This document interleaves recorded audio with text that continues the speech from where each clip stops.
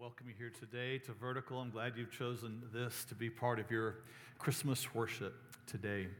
And it is good to be together as family and church family at times like this. And man, what a year. It's good to take a moment, take a breath, and to worship and to find hope. If you're like me, it's been a year, right? And it's been a year of trying to process, God, where are you? God, what are you doing? And I'm sure the shepherds, the wise men, Mary and Joseph, all asked some similar questions, as did the people of Israel. God, where are you? God, what is going on? And to them, God brought hope, and He does for us as well. You know, so you look at the Christmas story, there's so many great parts to it, and over the years we have told the story to our children and now our grandchildren, and I'm always looking for the fresh word, the new part that I want to pull out and draw upon and say, okay, God, what do you have for us this year? What's special for me, for Heather and I, for our family? So I do the same this evening. As we look at the Christmas story, I start to ask myself, okay, God, what's the heart of this story? What's the best part? What's the greatest part? And there's so many parts to the story. I've thought about a lot of them. You could say, well, man, the Christmas story, one of the greatest parts has to be that God chose a young virgin to be the one who would bring forth His Son. A young woman who was unpopular, a young woman who didn't have a lot of wealth, a young woman who didn't have a lot of social stature, a woman who wasn't from great royalty, and God chose a simple young girl. He chose her, and she would become great because of what God would do in her and through her. And I think, wow, that's so much like what the gospel is. God doesn't choose us because we're popular, because we're cool, because we're wealthy, because we're smart, because we have social clout. That's not why He chooses us. He chooses us because He sets His sight upon us. He chooses to give us His grace, chooses to display His favor to us. You think, surely that's one of the greatest parts of the Christmas story, that God chose Mary. No, it's a great part, but I don't know that that's the greatest part. I think, well, surely then it's this revelation of the angel and angels to the shepherds. Here were some men doing their thing that they'd always done. They were simple men. They too weren't popular or wealthy. They're simple men out doing their thing, and God shows up in the darkness one night and announces to them that a king has been born, that a Savior has come. The promised one has been born in Bethlehem. And they leave what they are doing to go see the king. They leave their role as shepherds to go and see this one. And as they go, they tell everyone what the angel has announced to them. A Savior has been born. And when they arrive at the place where Mary and Joseph and the baby are, they begin to tell Mary and Joseph everything that the angel had told them. And they worship this king. I'm struck by the fact that here are men worshiping a baby, worshiping a promise that's still in its infancy. Have you ever had a promise come to you that's still in its infancy, but yet you choose to worship God even though it hasn't been fully developed yet? Yeah, here they are doing that. Surely you think, man, that's such a great part of the Christmas story. They're worshiping even though they've yet to see Him grow, even though they've yet to hear Him teach, even though they've yet to see Him give His life, even though they've yet to see the crucifixion and the resurrection, even though they've yet to see Him ascend back into heaven, they're still worshiping. Surely this is a beautiful and maybe the greatest part of the Christmas story. No, it's great, but I think there's some that are greater. I think, well, okay, maybe it's the fact that God chose Bethlehem, this little city that the Old Testament prophet Micah would say is the least among all the cities.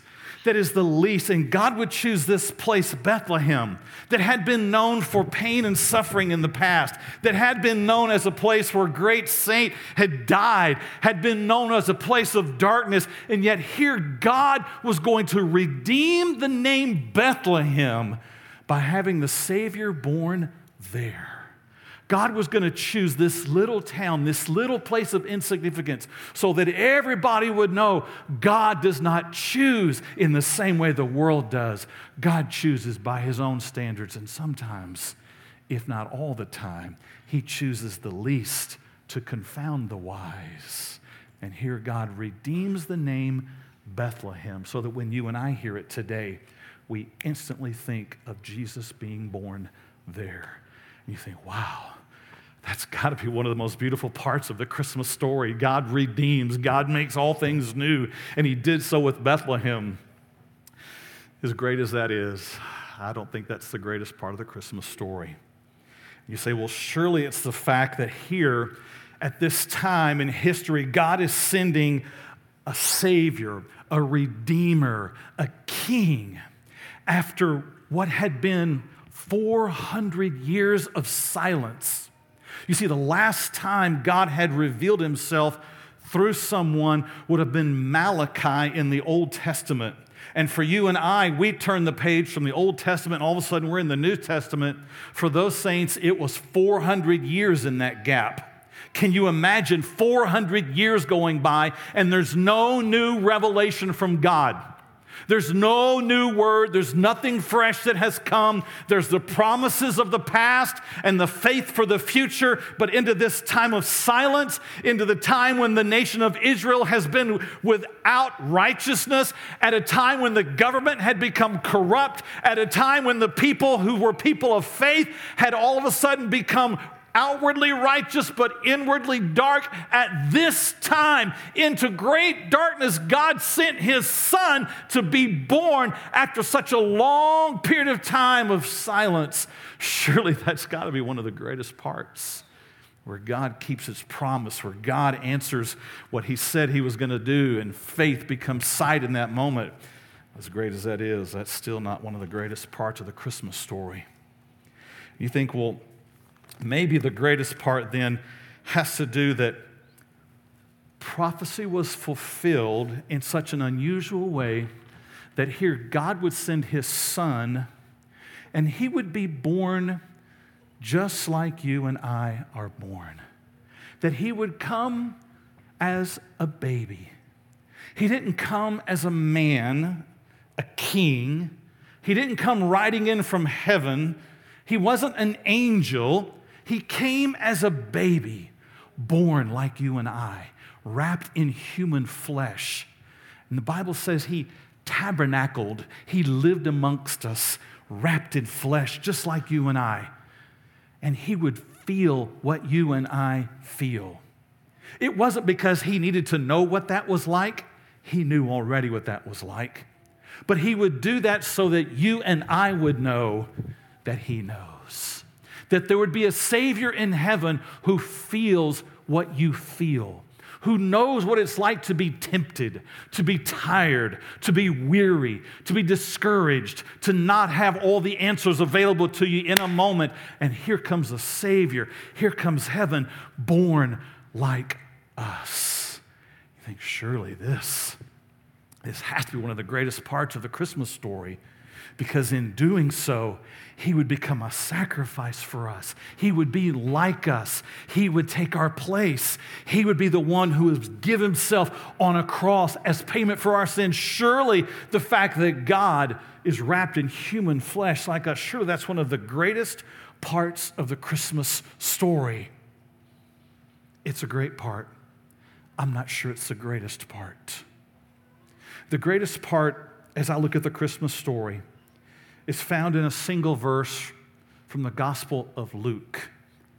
Luke 2 tells the story of Christmas, and in verse 11, I think we find what is the greatest part of the Christmas story. There it says from the angel, "For there is born to you this day in the city of David a Savior, who is Christ the Lord. What's the greatest part of the Christmas story? I think it's the fact that the gospel comes to us, a Savior comes to us, the story comes to us, and it is immensely and intentionally personal. This verse says, "For there is born to you." This is not just a religious story. This is not just a set of doctrinal facts. This is a living story about a real Savior who was born for a very specific purpose. And the angel said, "It was to you." Now, the angel said that to the shepherds, but Scripture records it for us. So from this moment forward, I hope you realize that what we are talking about today is not just some story from a textbook. It's not just from some story from a religious book. It's not just a church thing that we do. It is a very powerful, intentional moment that God has designed for you. So let's just make it real personal.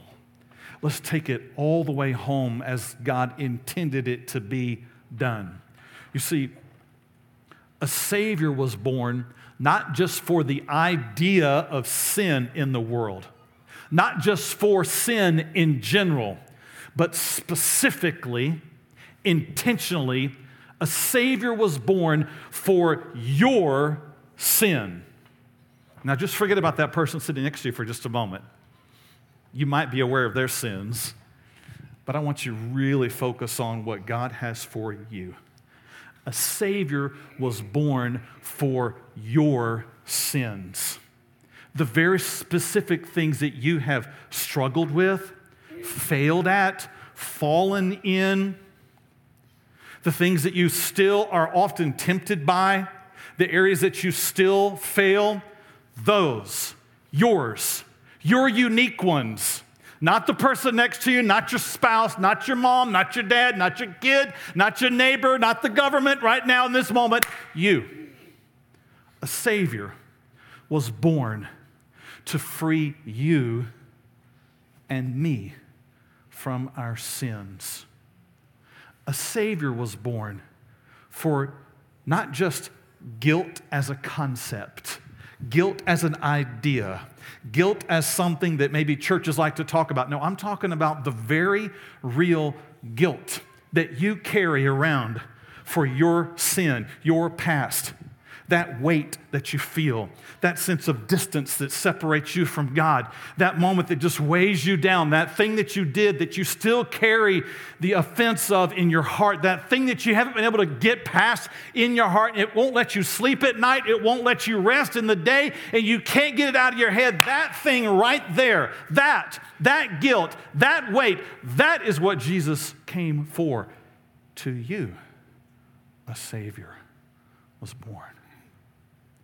He came to free you, to be a king, that you might have peace.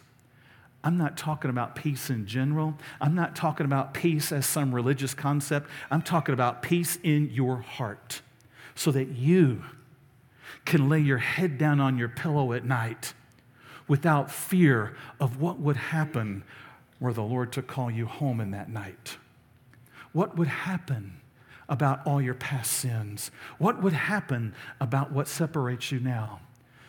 God sent His Son to redeem, to rescue, to pay the price so that you, by faith, can say, Lord Jesus, I believe in you. I believe that you died for my sin. I receive you and I'll follow you. And that in that moment, peace would flood your soul, for you.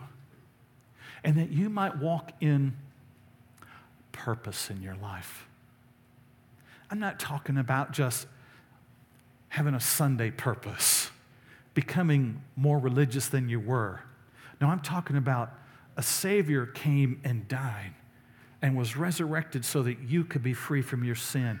You could be free from your guilt. You could have peace, and you could know the passion of God alive in you. God moving in you. God working on behalf of you. God arranging the events of your life for you, for His glory. This is what He sent a Savior for. This is where the Christmas story becomes very, very personal. So as Jesus grew, as Jesus walked and carried out what His Father had called Him to do, as Jesus was rejected by men, as Jesus was despised by men, as many wanted to see Him come to an end, they arrested Him, they beat Him, and He would become a sacrifice for us. And before He was arrested on that night, He provided a way so that this verse to you would become a living reality, so that you would have a way of remembering, yes, this is personal. This is not just religious. This is real. This is not just once a year. This is permanent. This is not just some service. This is a living experience. The Bible tells us it was for that reason that Jesus began something with the disciples. On the night that He would be arrested, He had a meal with them. And as part of that meal, He would take a cup and He would take some bread and He would institute what you and I now know of as communion. This experience of common union. This experience of taking in who He is. This experience that says, yes, this gospel, this Jesus did this for me. Here's what the Scripture says that Jesus said that night. It says, and as they were eating, that Jesus took bread, He blessed and broke it, symbolic of His body being broken for you and me. And He gave it to the disciples and He said, take, eat, this is my body. Now, as you came in this evening, you received a little cup, a little plastic cup. I want you to find that. I don't want you to open it yet, but we are about to take part in this experience that Jesus instituted. So I want you to have that close, because this is not all that Jesus said to His disciples.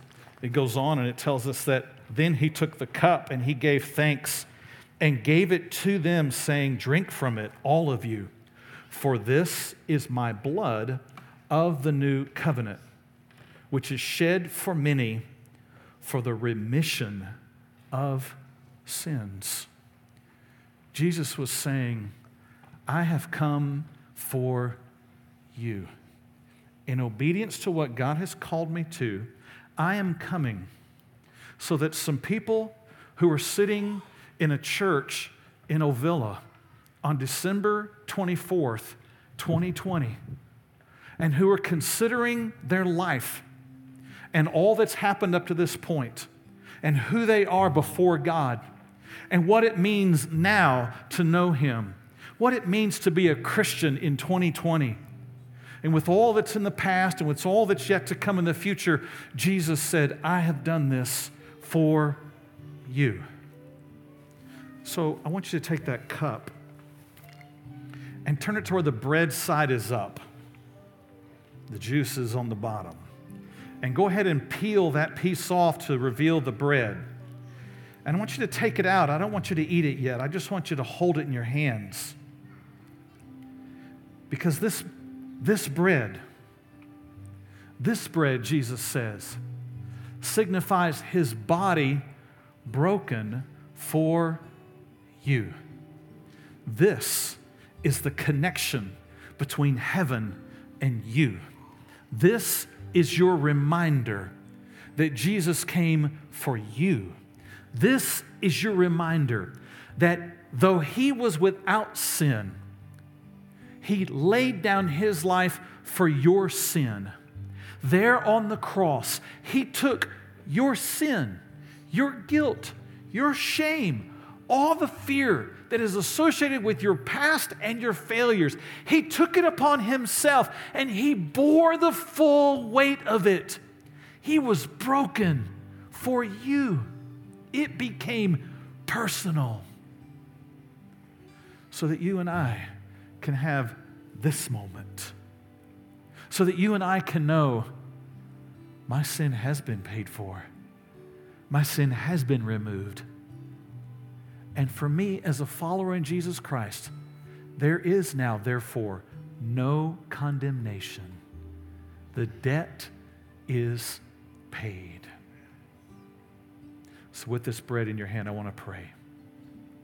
Father, I thank you that you sent your Son to be a Savior, that his body was broken for us, that while we were yet sinners,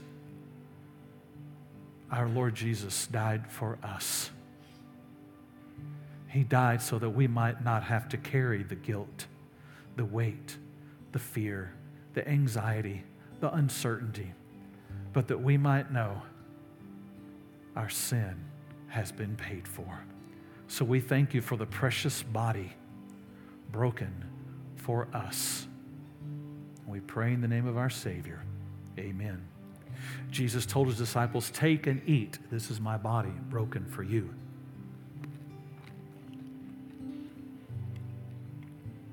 Now, if you'll also take your cup and remove the label from the juice side.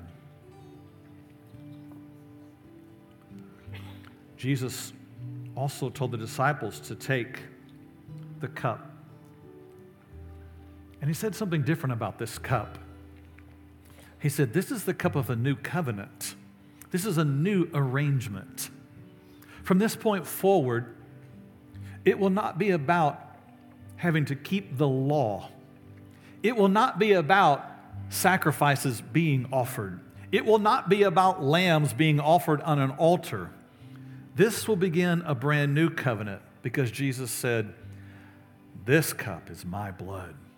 This will fulfill what John the Baptist said, the Lamb of God who takes away the sin of the world. Jesus instituted a new relationship, a new covenant, so that you and I, by faith, can know we have been made one with the Father by faith. Such hope, such comfort, such peace, such assurance that I don't have to fear my tomorrow because I know who holds me. I know who I belong to. I know who lives in me because of a new covenant shed for you. This becomes very, very personal. Jesus intended it. His blood represented in this juice taken into us. Let's pray together.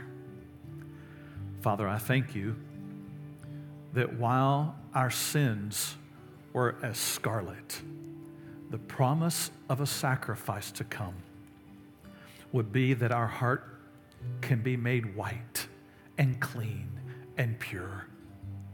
I thank you that while we could find no way to pay for our sin, to be good enough, to pay it off, to somehow reconcile the account ourselves, you sent your Son and you established a new way, a new and living way, so that all who would come through Jesus would know the peace, the covenant, the permanence of knowing you. So we thank you for the blood shed for us. We thank you for new relationship, a new covenant by the blood of our Lord Jesus. And it's in his name we pray. Amen. Jesus said, take and drink. This is my blood offered for you in this new covenant. Now the Bible says that when the disciples had finished this experience that he had with them, very personal, just them and him, on this night before his arrest. It says that they got up from their meal and they went out and they were singing a song. Now, I wonder if they would have sung, if they would have known what was ahead. The great news is they sang out of joy for what had happened, and it would keep them through what was ahead. For you and I, we have hope.